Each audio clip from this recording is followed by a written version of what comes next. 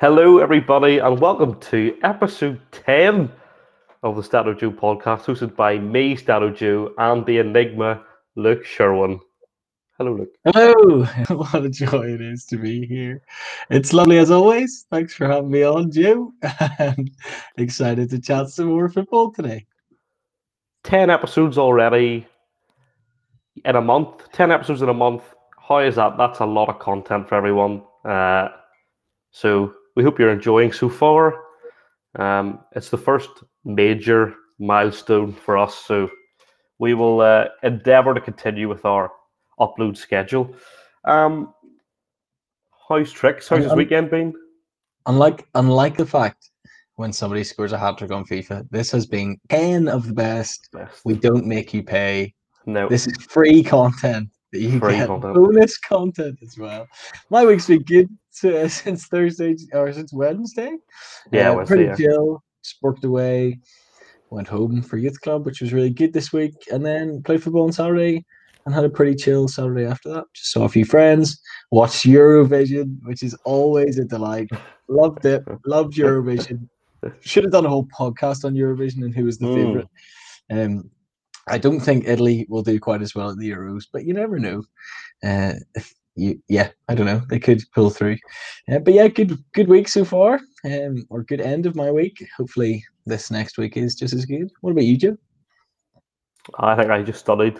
Just trying to think if I did anything exciting on Thursday or Friday. Living the dream. Yeah, studying. Football on Saturday. Suffered, a potential career-threatening injury on Saturday, which was sad.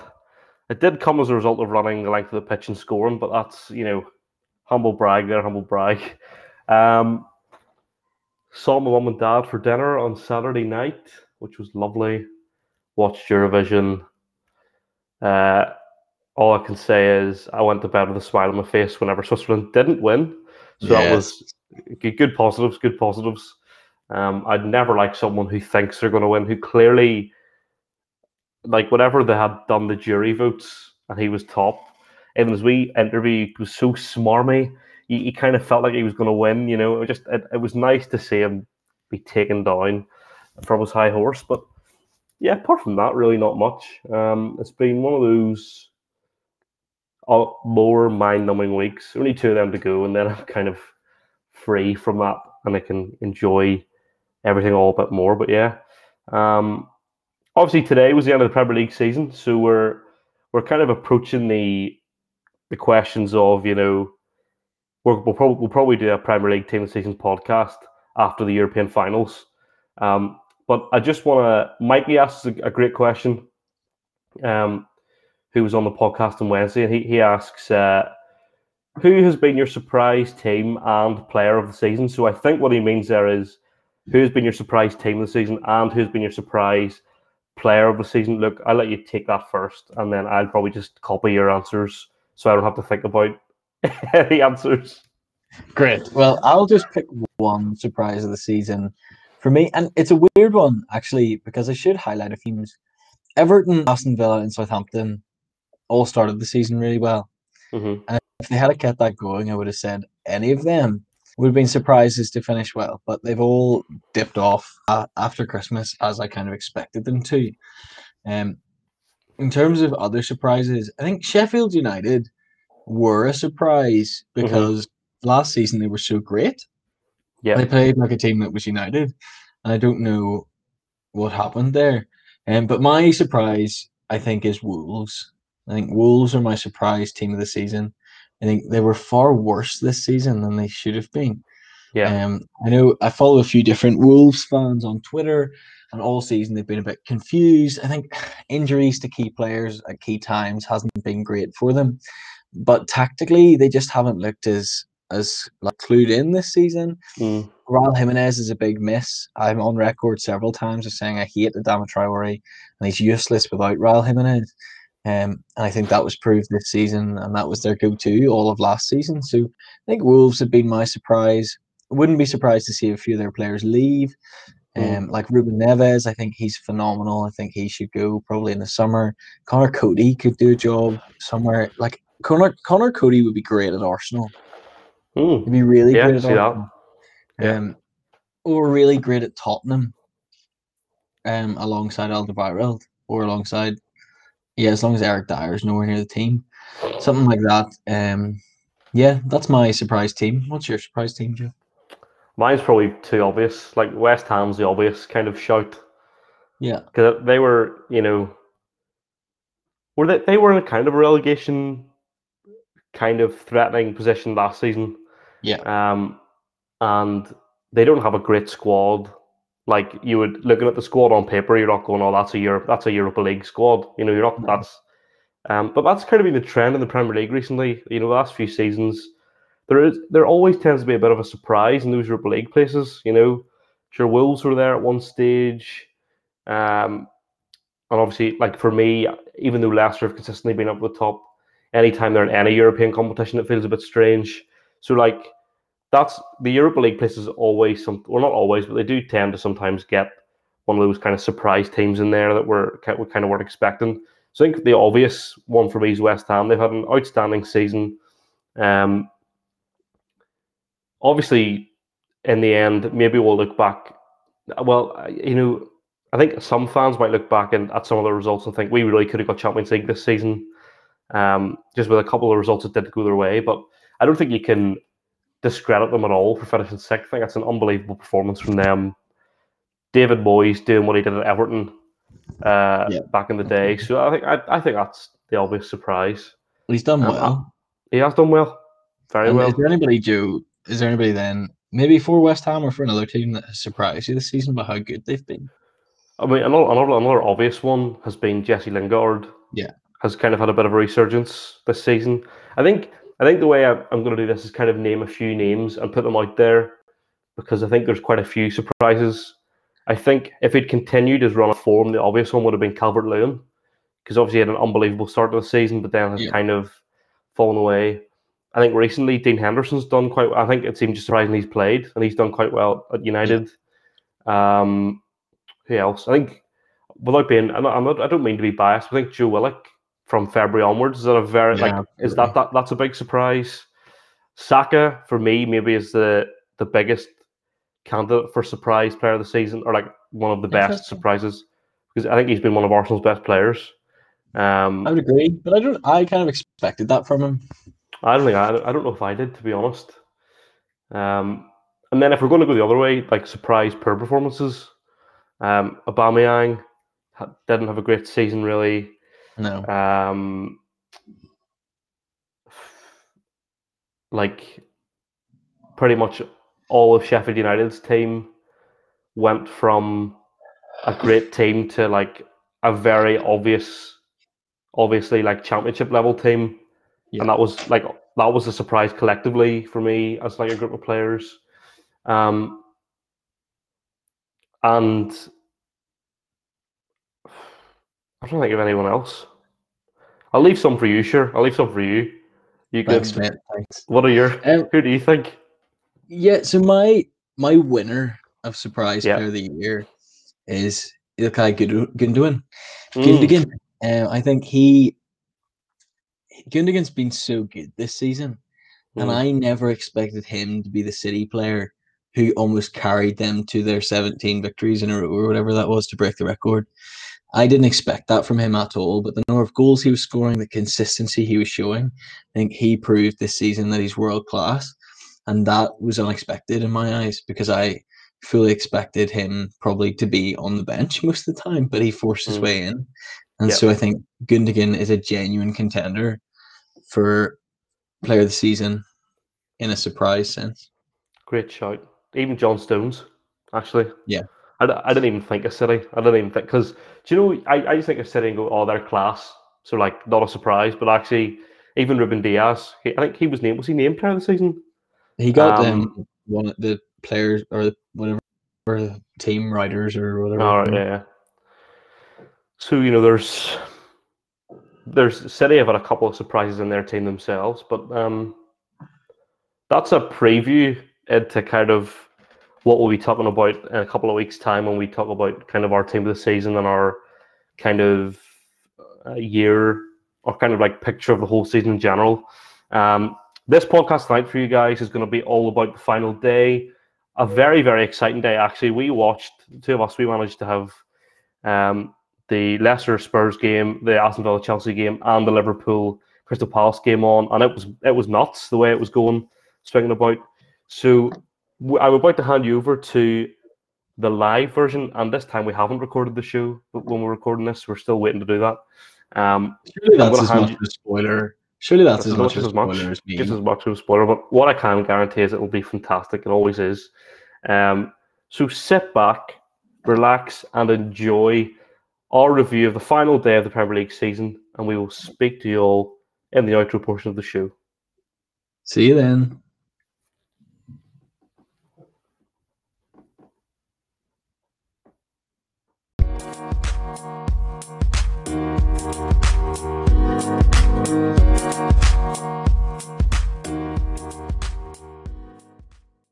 It was great, wasn't it? The drama, the excitement, the fans being back, and the atmosphere at those games. Because we watched, full disclosure to everybody watching, we and listening, we only watched, because you can't watch 10 games at the same time unless you're a BBC.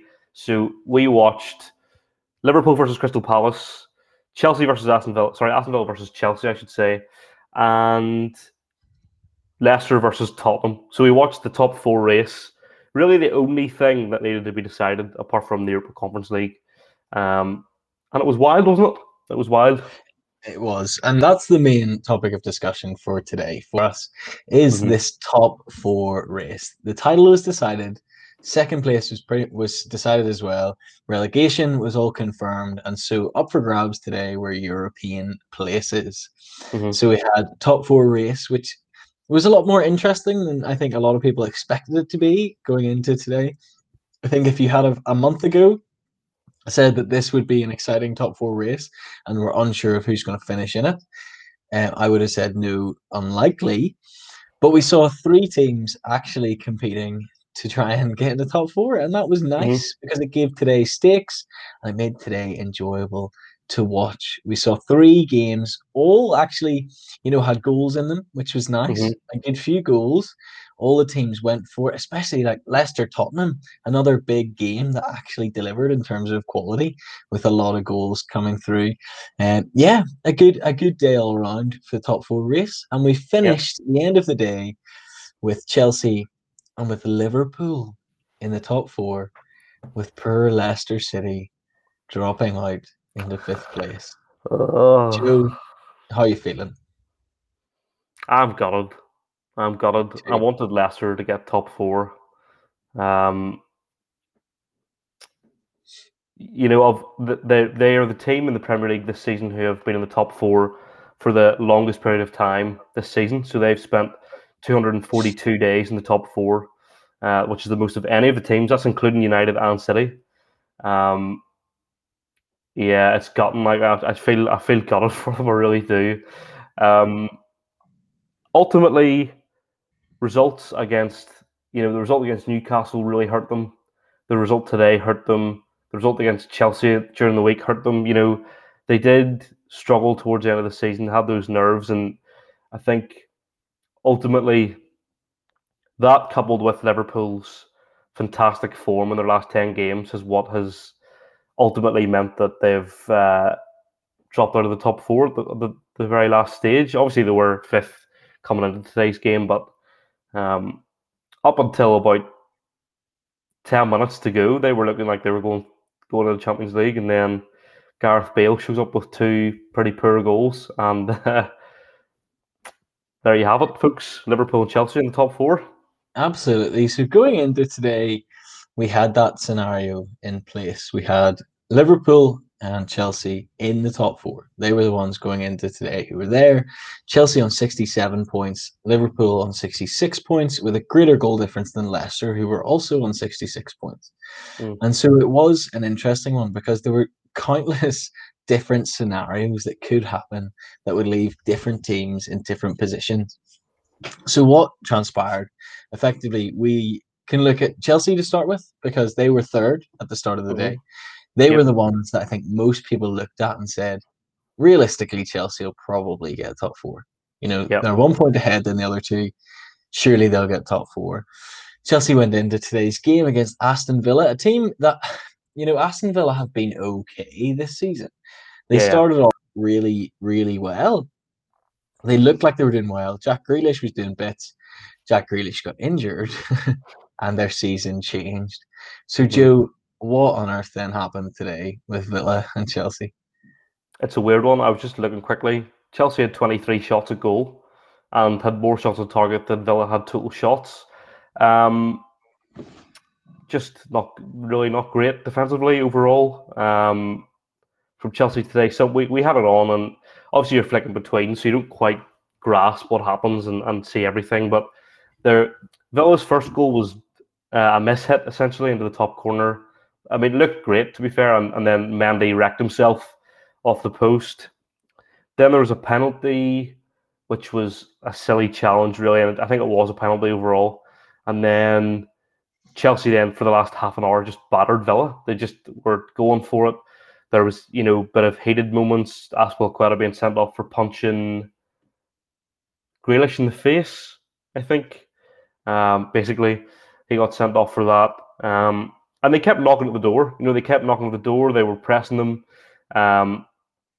They were just so many shots. Like, of their 23 shots, 14 of those were in the second half. So they really were. And Villa only managed one shot. That was the penalty in the second half. So really, Chelsea dominated the game, even stats-wise. They had over 70% possession, more corners, a lot more passes than Villa. Like everything in that, you can see if you look at the stats, it's just like everything is Chelsea dominated. But I think it was just one of those games. It was nerves. I think it was nerves and nerves and excitement, I think, was what got the better of them today.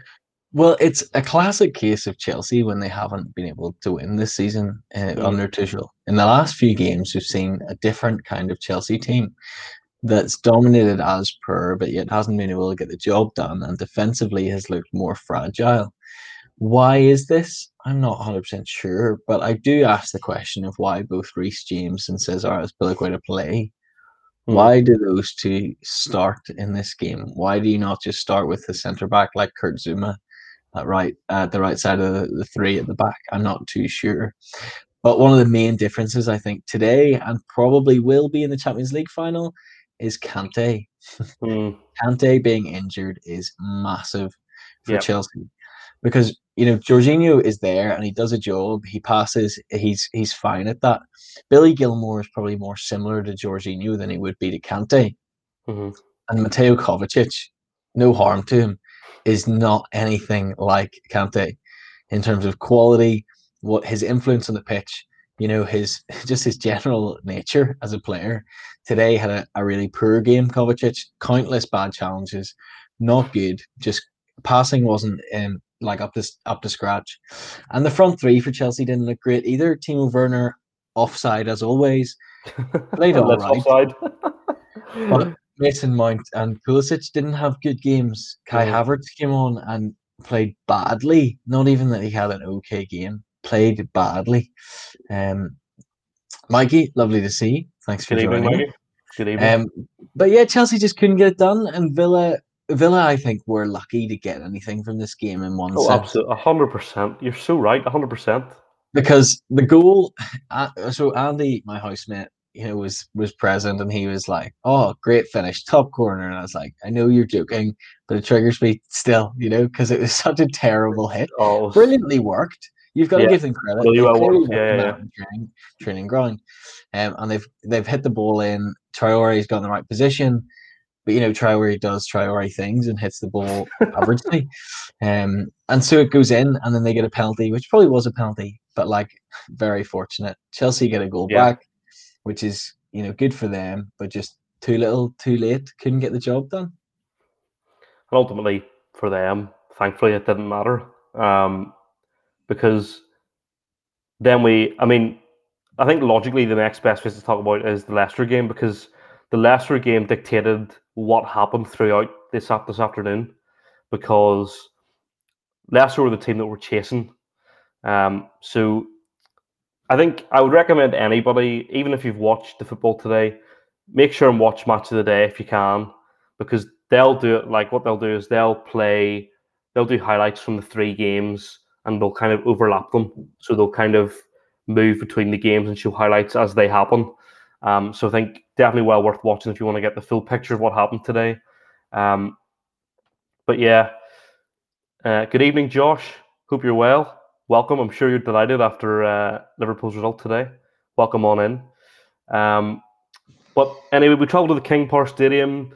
Great. I just want to highlight quickly that all the fans who arrived were given a free drink and a free brownie and a free banner clapper from the owners, which you do love to see. You talked about before, Luke, you talked last week about how the Leicester owners show a positive side to owning football clubs after the whole Super League stuff. So that was really cool. But anyway, they went to this game knowing that they realistically had to win against Tottenham to secure top 4, and even then they had to have results go in their favour. They opted to go 2 up front. Luke, do you think that was a mistake in the end? Always. We've said it countless times over the last few weeks. Leicester don't play well with 2 up top. And in this game, despite the fact they were 2-1 up at one stage, they never really looked like they were going to hold on. They never really played particularly well. They scored 2 goals from penalties. Both goals were penalties. Yes, they count. They absolutely do. But when you lose 4-2 in the end because you can't score any other way, penalties are not a great way to go. No. 2 up top didn't work. Iheanacho, he just looks so off the pace at the moment. I don't know what's happened to him. I don't know if it's, he's just got insomnia these days and can't sleep. He looks sluggish. He just can't get it done. Jamie Vardy scored twice, but didn't play well. I don't think. He did okay to get the penalties. The first one was soft. The second both one, arguably were soft. Yeah, the second one wasn't really much better. They're both penalties, but they're both soft penalties. Absolutely. And again, Leicester probably could have held out for a draw, but sadly for them, Kasper Schmeichel had one of the worst games I think I've ever seen him play. He really was not good. I don't know what happened to him. He bottled it today. I don't think Brendan Rodgers bottled it today. I think Kasper Schmeichel bottled it today. A 5.4 rating there from Kasper Schmeichel, by the way. So I think he might have bottled it a little bit, Brendan Rodgers, today by playing 2 up front. Iheanacho has not been playing well. Why would you not? Also, Mark Albrighton shouldn't have been playing. Ricardo Pereira should have been playing at right back. Why not play Ricardo Pereira? Why not have Dennis Pratt and Ayoze Perez start? No, well, maybe just one of them, Pratt or Perez instead of Iheanacho. Give it a go with one striker. I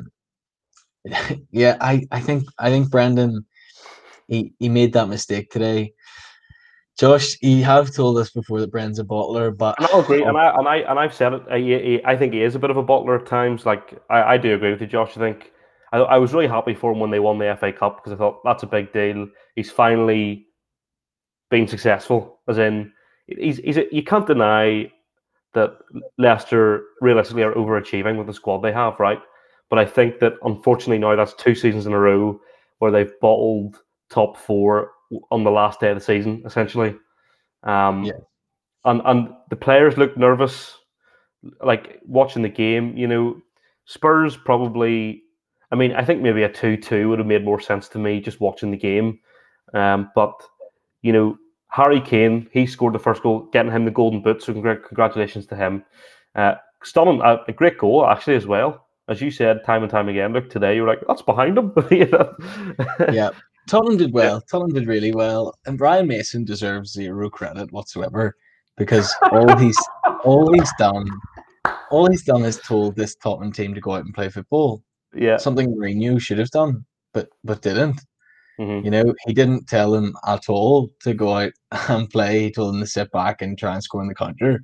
Whereas Ryan Mason said, "Oh, shackles, let's get rid of them, play some football." And that's what they did today. They were terrible defensively, as they always are, but going forward, they have exceptional players.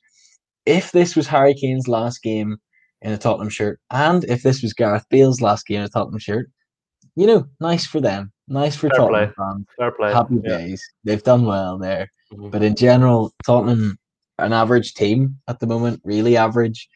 A couple of average players, surrounded by a few bad players, with a couple of world-class players. Tottenham got the result and grounded out. Yeah, yeah, that's probably fair. I think I always felt if Leicester win this game 2-1, having scored 2 penalties because it was 2-1, like questions will be asked because they'll Yeah, only have scored their goals from penalties. They won't have scored from open play. But Spurs had just went on, took advantage at the end of the fact that Leicester had to go for the game, which was always going to happen. I think once it got 2-2, Leicester couldn't afford to draw, so they had to go for it. And Spurs were always probably going to pick them off. Then they've got the players to do that. yeah, I know they're not a great team, but they do have the players to do that, and that's ultimately what happened at the end with Bale's second goal. Anyway. yeah. And today's a prime example of that phrase that they sometimes use in football punditry of attacks win games, but defenses win championships. Yeah. And that's what happened. That's what happened today because Tottenham have an unbelievable attack that on its day is better than nobody else, but defensively, really, really poor. If Kane goes, could lead to an exodus. Mikey says here in the chat, and I think you're right. Yeah, I so think do I. if Kane leaves, the heads drop. All of the heads drop. If Gareth Bale then goes back, the heads drop. Cream always rises to the top. In relation to Into the top of the league, maybe? I have no idea. It's just a great Leicester phrase. A great phrase. losing, Tottenham, I don't know. But yeah, I think if Kane leaves and Gareth Bale leave, Dele Alli's going to look around and think, why am I here? I think you might do Why? that anyway. I think he might, especially if he's getting with Pep's daughter, he might just head over there. But Son as well. Will if Kane leaves, Son will be as Mikey's just said. I've just seen Mhm. that. Don't see Son's saying this year. If that happens, you're right. If Son looks and sees Kane and Gareth Bale gone, he's going to be good. Regulon is on. Is he loan or is he permanent? I'm not I 100% think they sure. signed him. I think they signed him, and Bale was loan, wasn't it? Was it like Yeah, 25 million for something regular like on that. maybe? Yeah, I think Tottenham just need to rebuild. Daniel Levy has the money to Oh, aye. rebuild, but they Yeah, need to put the effort in, get a good manager, get somebody to build a squad. You've got solid players in Højbjerg, Harry Winks, Davidson Sanchez. They're fine players, yeah, yeah. but Spurs are just a bit average, aren't they? They're they're the guilty Sigurdsson of the Premier League. They're extremely mediocre. So Um, true. yeah, I mean, look, they have their days, and I think Jose will be gutted that they even got seventh, probably because he'll be like, oh, they let go of me and they still managed just about do it. I mean, it's kind of a meme going into the Europa Conference League, because what the thing is, it's actually a lose-lose situation for Spurs, right? Because if they do, so let's say they do keep Kane and then keep their main squad, right? And they go into the Europa League or Europa Conference League, sorry. It's a lose-lose because they're in like the Irish League of Europe, but then also if they don't win it with that squad, that'll be embarrassing because there Yeah, won't be that many, there won't be any really great teams in that competition. So it's lose lose. If Kane stays for Spurs, it's lose lose. If he leaves and other players leave, they'll be like, well, we're not the same squad, we're not the same team. This is some players' first experience of Europe. Blah blah blah. Even them though, Spurs is a big name. They're one of the Super League Six. Remember, they're going into the Europa Irish League, and that's just a difficult situation for them. it is. And then If if Leicester are Europa Kane League, so if Kane leaves, who do they sign? Let's say Joe McCormick. hypothetically, they've got 150 million. Yeah, You've got some players sticking about, obviously. You'll have Lloris, probably he'll stay. yeah. You'll have Matt Doherty, Davidson Sanchez, and maybe Eric Dyer with Sergio Reguilon at the back. You've got Højbjerg, Harry Winks, maybe Dele Alli. You've got Bergwijn. You've got Lamela. You've got Carlos Vinicius. That sounds like a bang average team altogether. I think Vinicius But was on loan. if I think Vinicius is on loan, then they've got Troy Parrott, their young Irish striker, to come in with mad potential. Who do they sign? Because you can't sign 12 players. Who wants? The first question is who would want to sign for Spurs? This is where I think it's going to be interesting because how many people realistically that are already in a mid-tier Premier League club are going to look to Spurs unless they get offered a lot of money, of course. But let's say they don't. Let's say they get offered something similar to what's in their contract right now. Who's really going to look at Spurs and go, yeah, that's a lucrative deal. Oh, they're great. They're an ambitious club who are going to do well in Europe. The answer is they won't. Realistically, if they're in this rebuild phase, I don't know. Who goes to Arsenal? Or sorry, not Arsenal, Spurs. We were talking about from West Brom. What you would call him? Is it Pereira's name? Pereira. Yeah. Is he someone that would maybe go to Spurs because he's a decent player?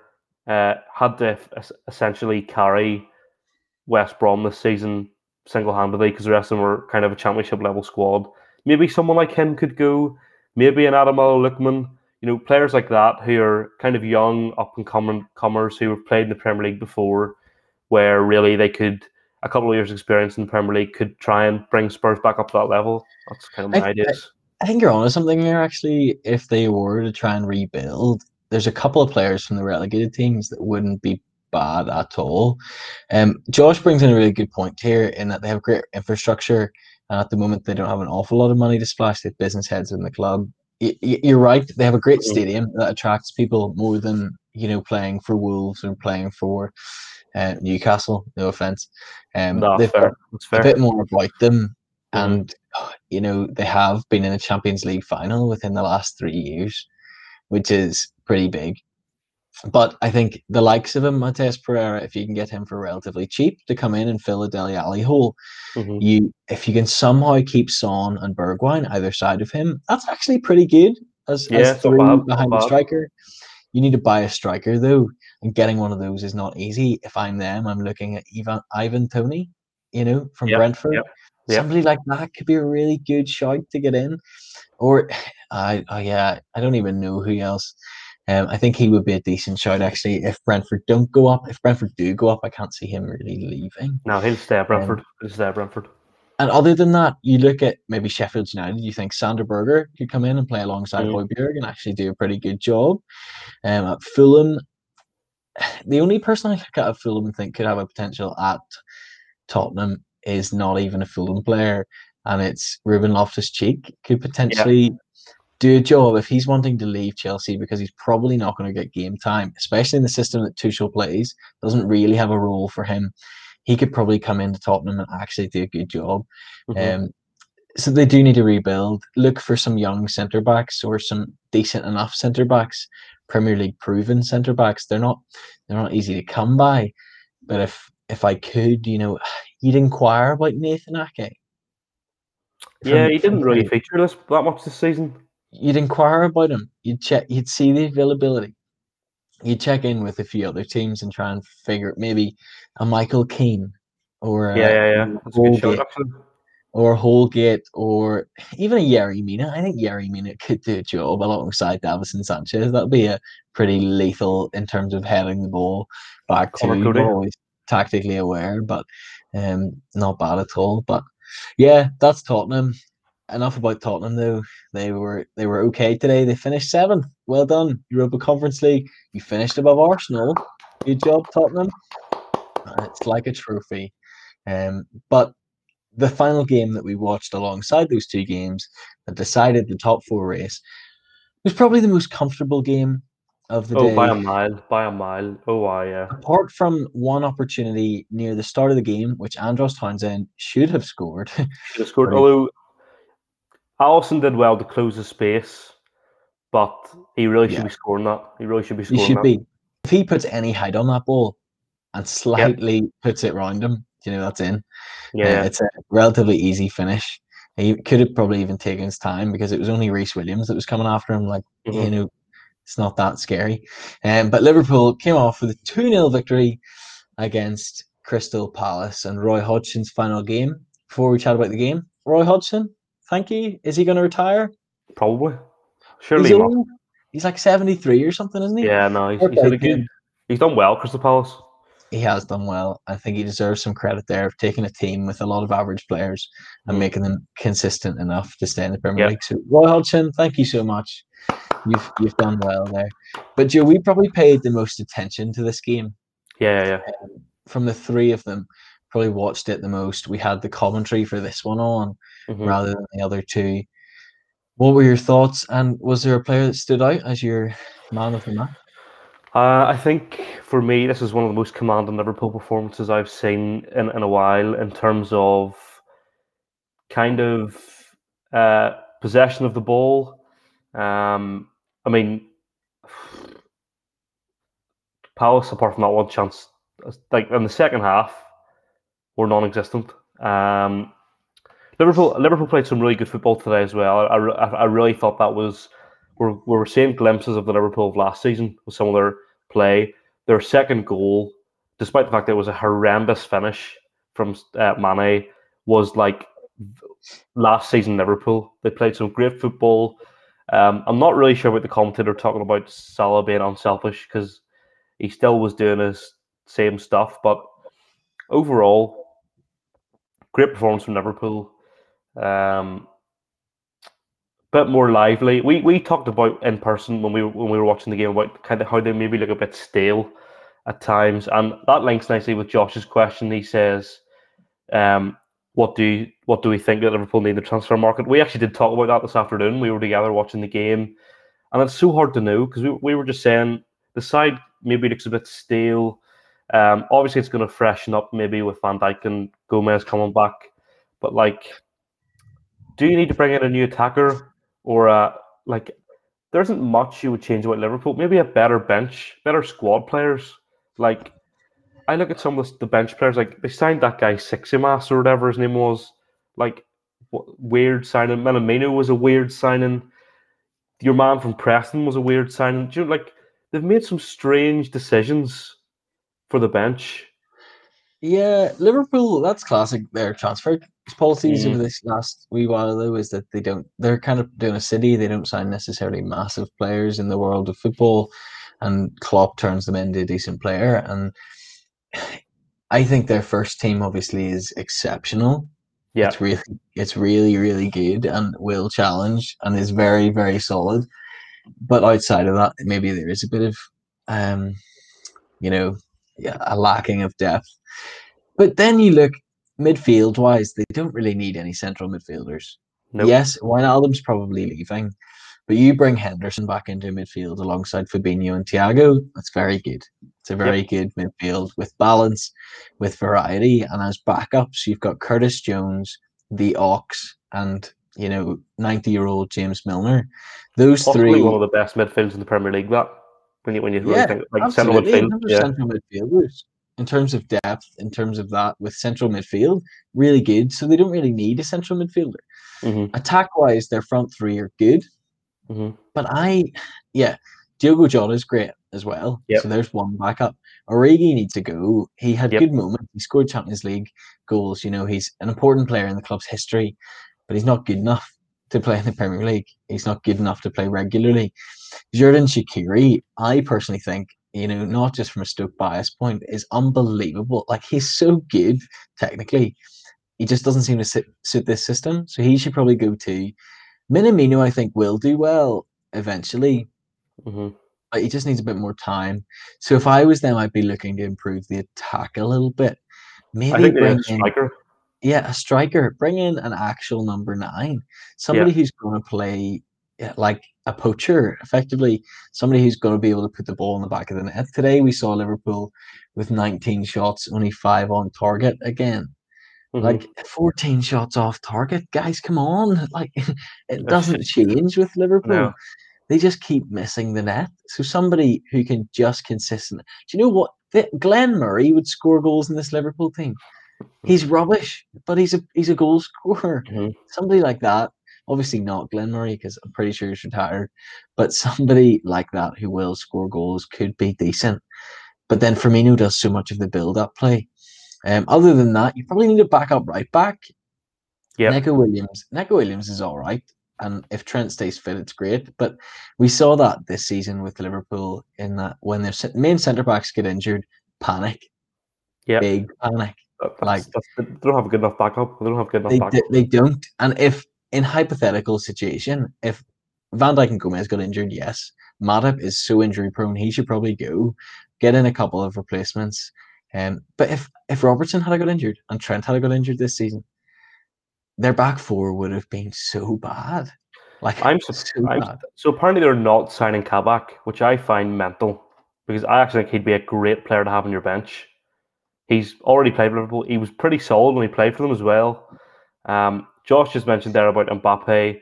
If that does happen, and it is a possibility, that would be interesting to see how he does in the Premier League. But also, if he plays as well as he has done for PSG, then it would set Liverpool apart. There's no point denying that. Josh says that Kabak wasn't great. He turned like a ship. I think his stats are pretty good. I would need to properly look into it, but like for the games he's played in, Josh, I actually think his stats are good. I think he'd be a good backup to have. Just on Roy Hodgson, very quickly, Mikey was saying there that Roy made Palace a decent outfit, but feels that they're in serious trouble now, though. And I think the question I asked, we're in a group chat of a couple of guys in the Fantasy Premier League, and I kind of was like, who's going to manage Crystal Palace next season? Like, who is there? There's 4 or 5 clubs in the Premier League now. Well, wait, Spurs need a new manager, Wolves need a new manager, and Palace need a new manager. So there's 3 clubs there that need a new manager coming into next season. And I couldn't tell you who would take the job in any of the 3 of them, to be honest. So that'll be interesting to see this summer. I think Roy kind of maybe was the glue in that Palace team, and he had a good brain for football and did a good job. So we could see Palace go down next season because they might lose Zaha. You know, it's a very real possibility. You know, Yeah, if they lose Zaha, it's a big loss. Yeah, Benteke's looked really good mm-hmm. in the last few while. He's good to have. Batshuayi being a is solid, and Eze, but Eze looks like he's going to be injured for a while, which is a big miss as well. Mm-hmm. But yeah, Liverpool need to do bits. They need to make some signings. They probably do need to spend a bit of money to get back up and get some squad depth. But I guess we'll just see. And ultimately, they won 2-0. 2 goals. My Luke Sherwin man of the match is Sadio Mane. Best game he's played in a long time. Like a long time. He looked like a different player today. I don't know if it's the fans or what is it. Do you think being a crowd there is Mane the type of player who thrives off crowd noise? Quite possibly. Could be. He could be. But I guess we'll see how he does next season. But obviously he's a quality player. Just maybe went through a rough patch. Mikey put in the chat actually there. I think Palace have 11 players out of contract this summer. Going to be a huge summer for them, in serious trouble. You know, I've seen that actually. They have a lot of players out of contract and some decent enough players as well. I think now is a chance for them to try and get rid of old players. You know, you can't be starting a Premier League game with James Tompkins and Gary Cahill as centre backs under anyone other than either Big Sam or Roy Hodgson. And so they need to try and get in a few players, maybe like search the lower leagues. Take a Nat Phillips off Liverpool if you could. If you could take a loan for Nat Phillips for next season, whenever, you know, Van Dijk and Gomez are back, if you could get Nat Phillips in alongside somebody who's a bit more experienced, probably not Gary Cahill because he's like 90, but somebody who knows what they're doing, it could be decent. Patrick Van Aanholt is great, although he could go in the summer. And yeah, hopefully Palace do all right. They've got some decent players. Really like Kouyaté, really like Riedewald. Phillips is staying put, but like on loan, I think they'd be happy to let him go on a loan.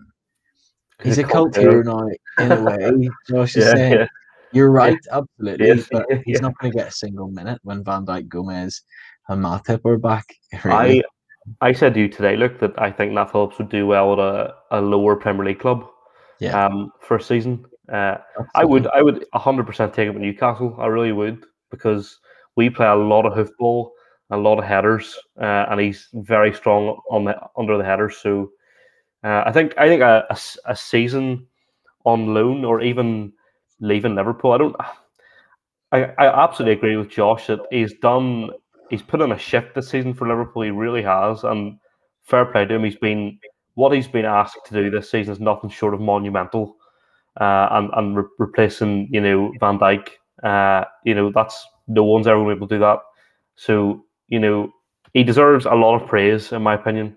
But I do think for next season, it'll be really difficult for him to have spent the season playing for Liverpool to then spend the whole of next season only maybe playing 4 or 5 games.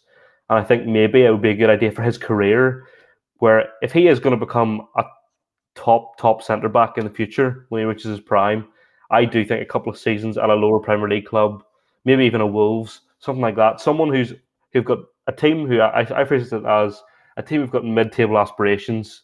I think would be a perfect club for Nat Phillips to go to. Yeah, because you look at Curtis Jones as well at Liverpool right now, Mm. and Curtis Jones is a good player, but this season has been pretty average.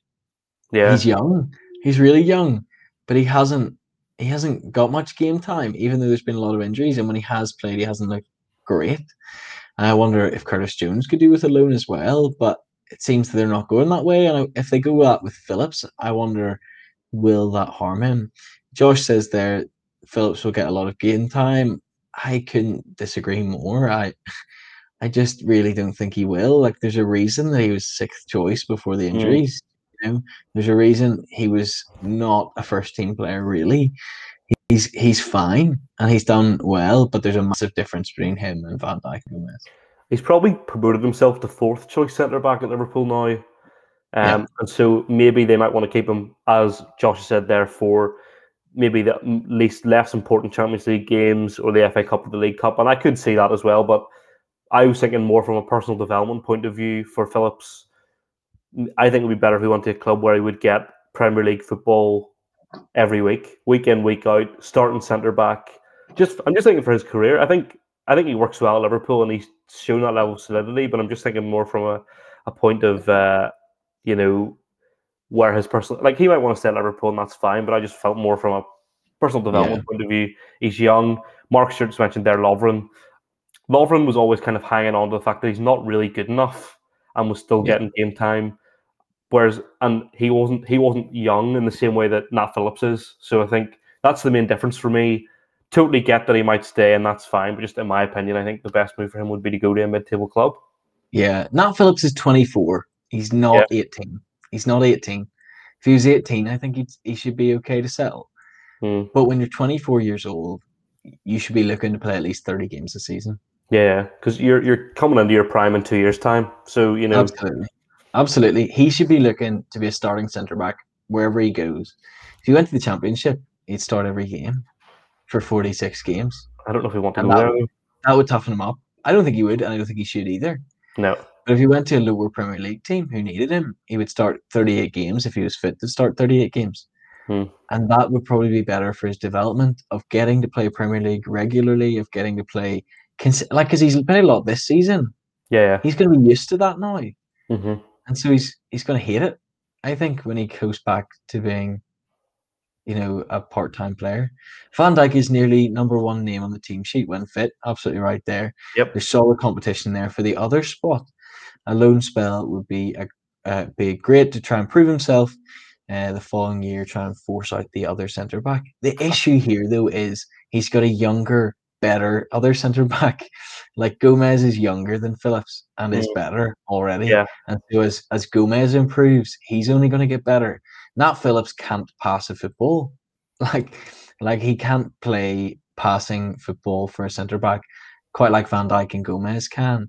And so that's why I just don't see a future for him at Liverpool as a starting centre back, because he doesn't play that well. But I see him starting for Crystal Palace and playing that style of football.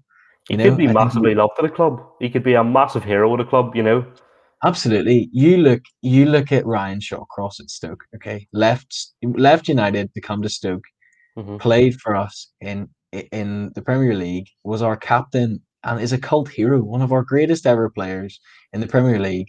Doesn't play passing football, was a hoofball type player, and that suited us down to the ground. He was never going to make it United. Why he had a successful career in the end is because he left and he joined a club that suited him. I think if Nat Phillips did the same, he could be a cult hero and be one of the greatest players that club has ever had.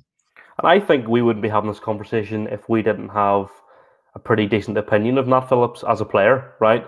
If we thought he was a bit of he was only playing because he had to, which was the case this season for him. But like, I would, if he wasn't as good as he is, I'd be saying you should stay because you're not going to do as well. Whereas I do believe he's a Premier League centre back, a Premier League level centre back at any of the like even a Wolves, Palace, Newcastle, maybe even Southampton, something like that. You can go back to Liverpool reserves at Southampton, but I just think that I really respected the way he played this season, and I think for me personally, I think it'd be great to see him playing regular football, where he's like, and he could develop into a captain of a club. I feel like he's got that type of. Do you know what I mean? So I think that will be interesting. That will be interesting to see. There's a reason we're not talking about Reece Williams right now. Yeah.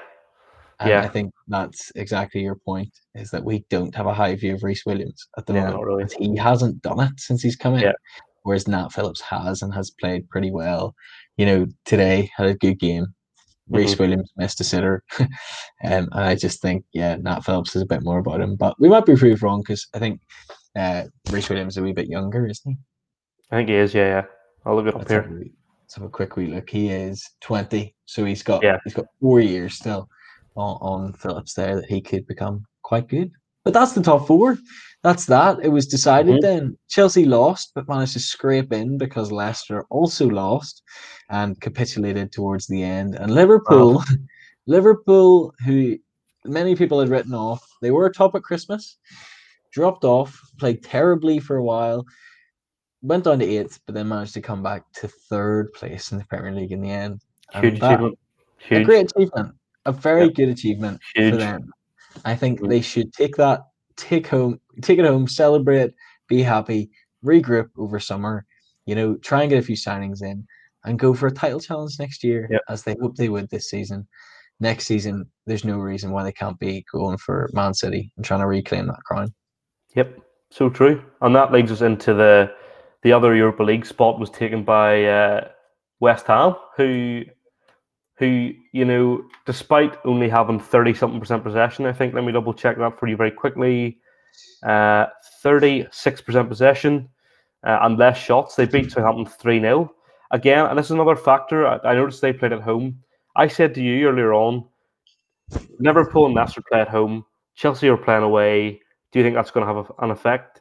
In the end, it didn't really, but had it been the way it was at halftime it was looking like Leicester and Liverpool were going to go through, and it was the fans that were carrying them. Again, massive for West Ham to be playing their final game in front of fans. They weren't in the same jeopardy as they were previously because they'd won during midweek. And they were playing, let's be honest, a very poor Southampton team who have had a horrific second half to the season. Could you imagine Southampton this season without Danny Ings? I know. Flip. They would be nowhere near as good as they have been at times. Or James Ward-Prowse. Love James Ward-Prowse. Think he's a really good player. Does really well from dead ball situations. Has his best goal scoring season ever this season. With the number of free kicks he's scoring, it's not surprising. But Southampton, just never really got out of the blocks and just played a pretty poor game. Mikey was on the other day chatting through Mikel Antonio, and today was one of those frustrating games from him. West Ham weren't great, you're right, Mikey, but they did the business, and that's what is good. That's what's good for them. They got their European tour, some decent enough performances. Thomas Souček, one of the greatest signings West Ham have made in recent seasons. He's been really good. Jesse Lingard didn't have an unbelievable game, but other players did to make up for that. Cresswell played well. Fabianski had a good game. I really like Kufal at right back, but he didn't play that well. But West Ham did the job, got a 3-0 win in the end, which is probably a little bit generous. It makes them look far better than they were, I think. It does. It really does. But if I'm a Southampton fan, I would be frustrated at how badly they've fallen, how quickly this season has gone to pot. In their last 20 games, there's only a couple of victories, which isn't good. And I don't know where you go from a Southampton perspective. Because if I'm Tottenham, I'm looking at Danny Ings. There it is. That's who I'm looking at. If I'm Tottenham, I'm looking at Danny Ings to come in and lead the line and score a goal. Because he's very good. Danny Ings has been really good this season.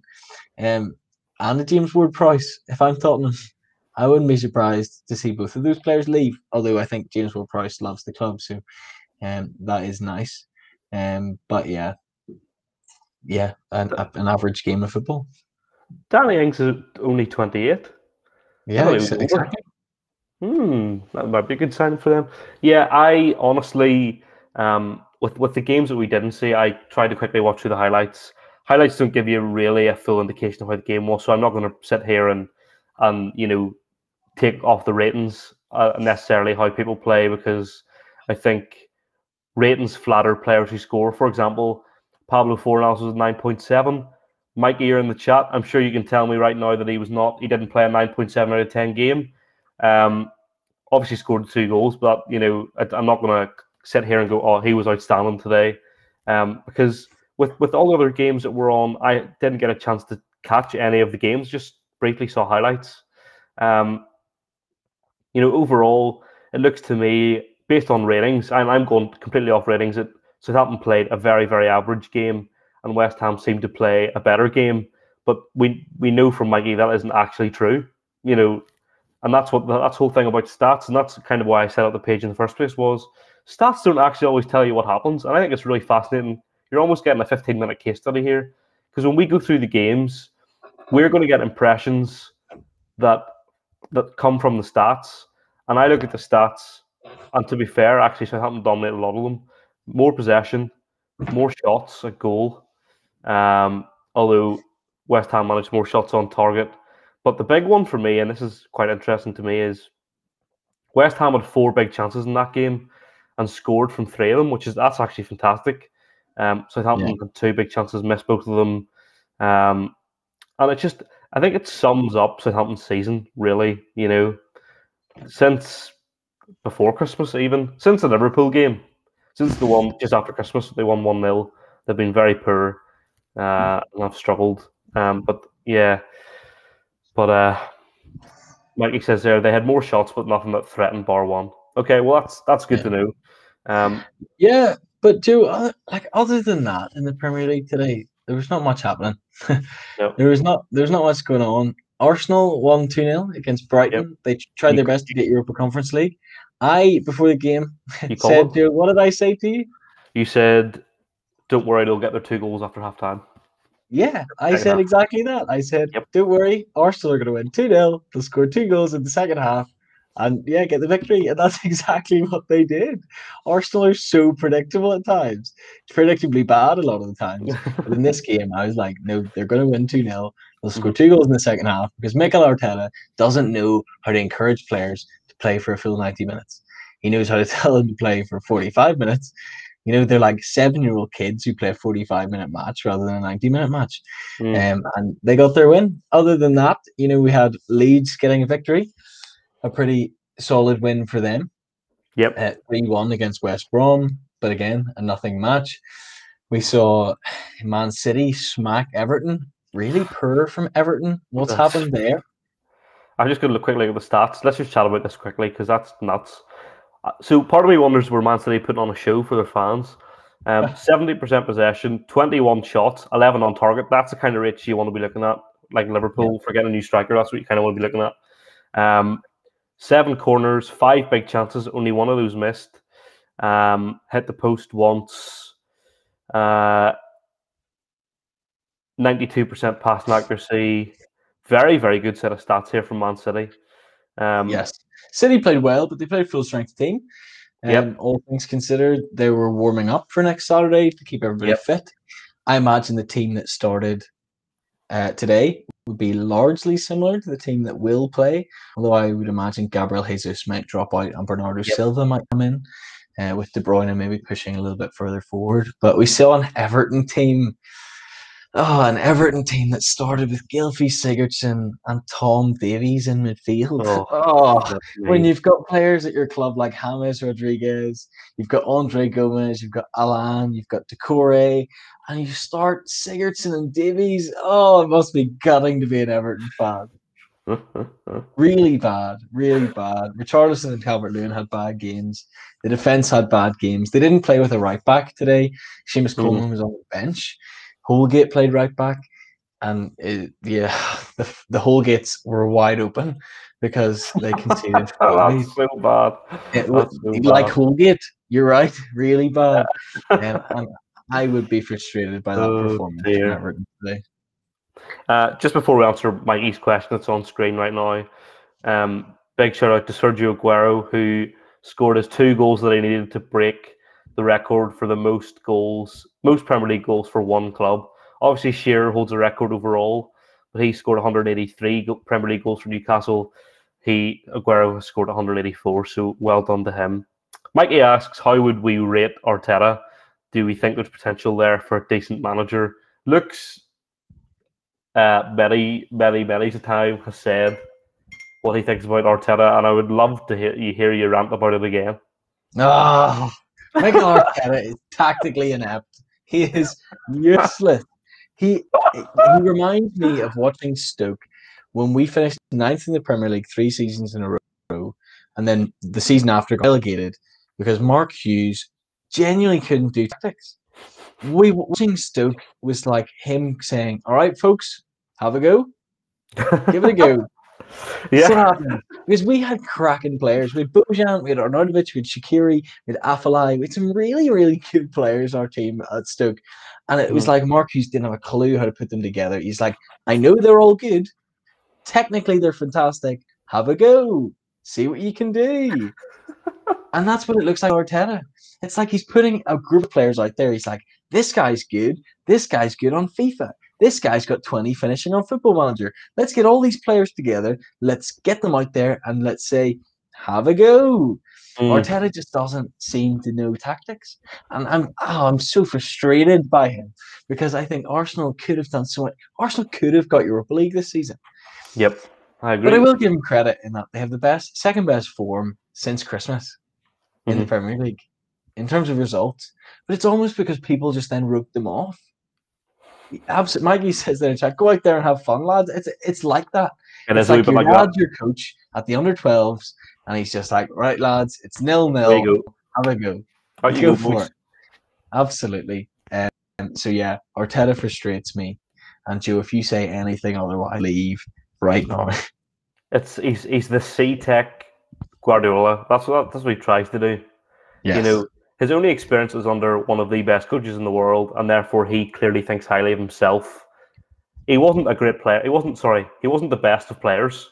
He was a Gylfi Sigurdsson type player, a wee bit better than that. He wasn't quite as mediocre, but you know what I mean? He wasn't like, I wouldn't put Arteta as any club legend, really. Yeah. And to be honest, I associate him more with Everton than I do Arsenal. But me too. So, and obviously, you know, not all the best managers have been the best players, so that really is irrelevant. But I just wanted to make that clear, kind of. But thanks for pointing it out, Joe. Really helpful. No problem. I thought everybody deserved to know, obviously. And then, he does look out of his depth at Arsenal, and Arsenal are going through what United went through when they lost Alex Ferguson. You know, it's kind of the same thing. You know, that haven't found their identity since Wenger left, and that's not. I don't mean that's a problem having long-serving managers. Ideally, you want long-serving managers, you know, who are there for years and years and years and are successful on multiple occasions.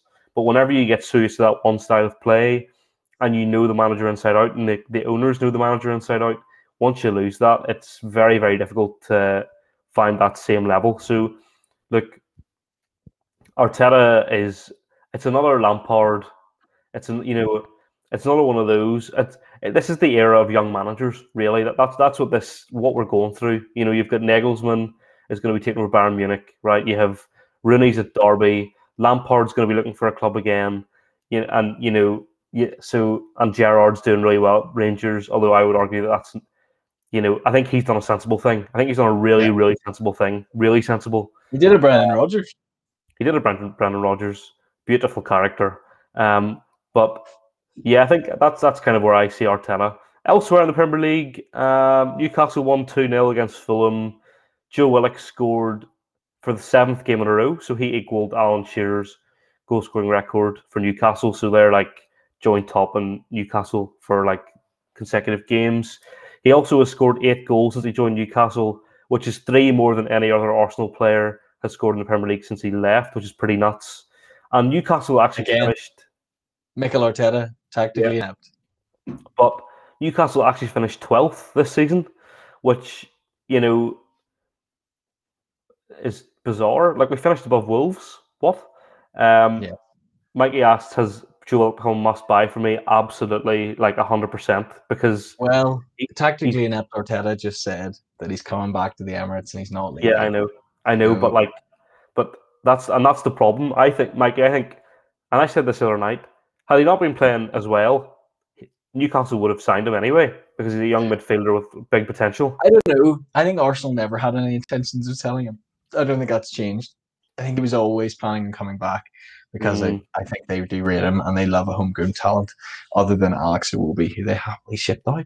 But I think he loves it at Newcastle. I genuinely think Willock loves it up there. Like, I Well, think there's I look at Joe Willock and I see a player who loves football. Full stop. I see a player who because he's just not going to loves get it. football. Would he not prefer it? Yeah.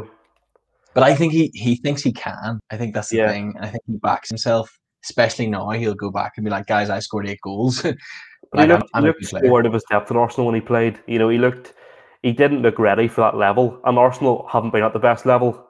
But he Let's never be really real. had the chance. I don't think in enough run of games to actually play at the same time. It's a But weird balance.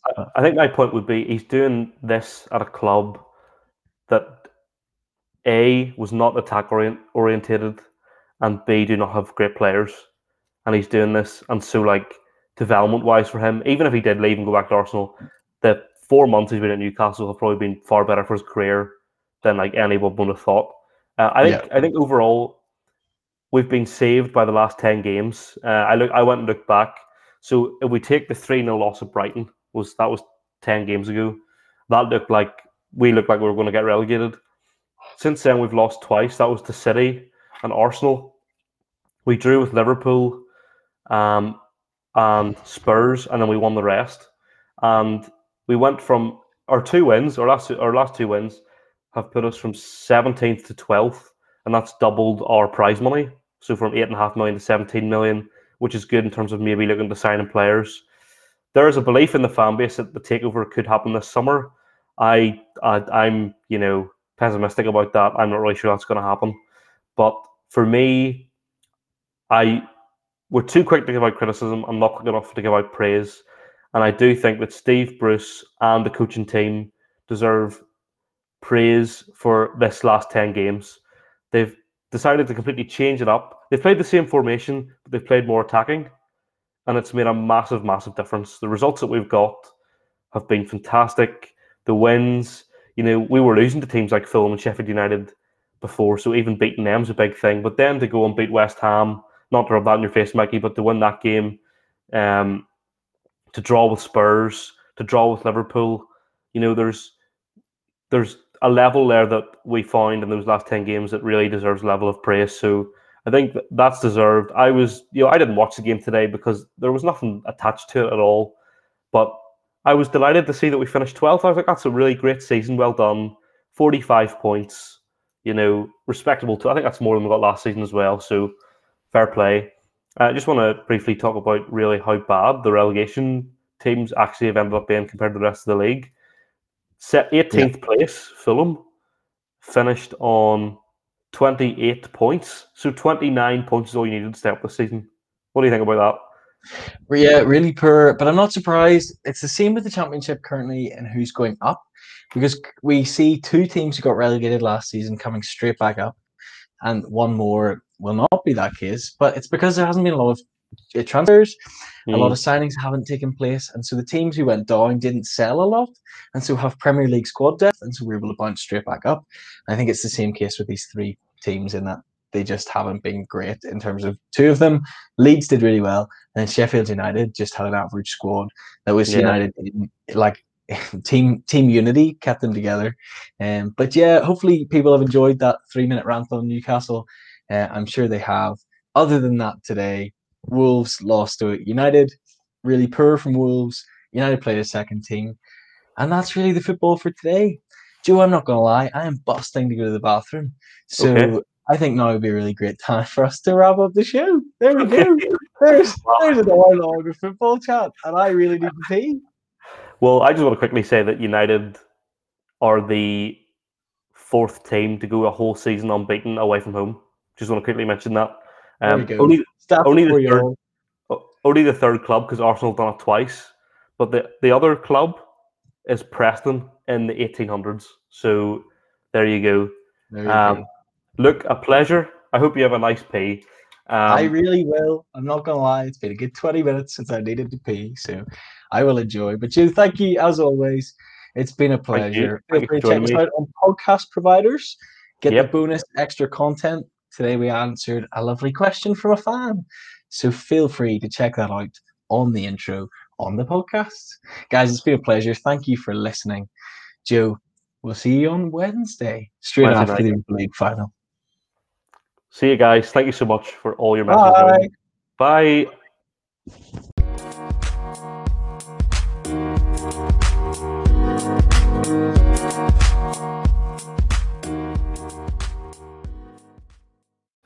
So there you have it, guys. That is our show. The final day of the Premier League season. It was crazy because the top 4 changed so much in those 90 minutes because it's just the way results were going, the way the goals were going in. It was a really, really great, entertaining final day. I think one of the main shames was it wasn't a relegation race. But yeah, loved it. We now have to look ahead to the European finals. Will we give our predictions for those now? Absolutely. Because it's the Europe. Certainly, the Europa League final kind of creeps up on you and slaps you in the face without you even realizing it's going to happen. You know, so one of those ones.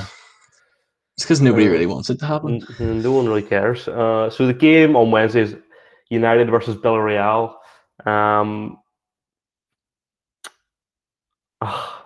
I mean, surely there's only one result here, right? Surely it's going to be a United win. I mean, that's an 8-7 victory for Villarreal. Is that what you mean, Joe?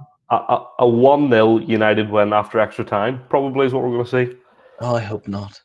I'd love to see a 3-1 United. I'd love to see that. Don't want Villarreal to win it. You know my thoughts on Villarreal, most average team to have ever played football. I think, United will come through. Probably they've got good enough squad. They were able to rest basically their entire team today. So I think that has really helped them. So they should pull through. I can't really see any other result, but you never know. Surprise could happen. It could be a very good evening for Villarreal. We'll just have to wait and see. Champions League final on Saturday. An all Premier League affair between Manchester City and Chelsea, and I genuinely have no clue. I have no idea. 4-0 Frag off. There's no way. There's no way. I think it's going to be really tight. Yeah, but I think it's going to be really tight. We'll see. Remember, Guardiola's never beaten Tuchel in the Man City-Chelsea rivalry. See, in my head, I can see Chelsea winning. But at the same time, I think there's surely no way that Man City don't win. So this is where I'm really confused. And you can't, and unfortunately, we're not in a position to say a draw is a prediction. Yeah. Oh, I don't know. Well, see, Joe, in my head, I see you all over me. In my head, you fulfill my fantasy. But I think Man City have got it, surely. I can't look past this Pep Guardiola team. Like today, they absolutely smacked Everton as a good warm-up. Whereas Chelsea lost to Villa and lost to Arsenal just a couple of weeks, or just last week. Like Chelsea have showed their flaws and lost against Leicester in a cup final. I think nerves maybe or something come into Chelsea. Maybe. But yeah, I think I'm going to go for City. But it'll be a good week as we have a European final and then another one. But other than that, Joseph, any fun plans? I have another exam on Tuesday. Yay! Yeah. I'm so excited. I have that. We are going to be moving our streams to a different software, so we're hoping to make it a lot more personalized. So I'm going to be trying to sort out that on Wednesday. make it look a bit more professional, more branded. Because we are always looking to improve the live kind of form content, and hopefully one day we'll be able to do these shows together, in person together, kind of. So that will be nice as well. But apart from that, nothing really. What about yourself? Yes, and on that, we're looking for applications for new hosts to replace Joe. So anyone just hit me up if you want to take over as StattoJoe, feel free. But no, my week's pretty chill. I think I've got a few meetings and stuff in the evenings, which are a bit rubbish. Kind of extend my work almost into the evenings, which is sad. But just try and make the most of my time and see people, do what I can. Nothing really concrete. I think I'm maybe going to Cumber on Thursday for work, which is fine. That's a highlight of my week. But yeah, not much happening. Fun. Pretty chill. But I look forward to watching some football. Lovely. Sounds good. Well, before we go, I just want to quickly mention mailbag questions. We've nearly finished the batch that we have. So if you want to send an email to StattoJoe0@gmail.com with your questions, that will be great. You can message me on Facebook, the StattoJoe page. You can message the StattoJoe page on Facebook. Send me questions there.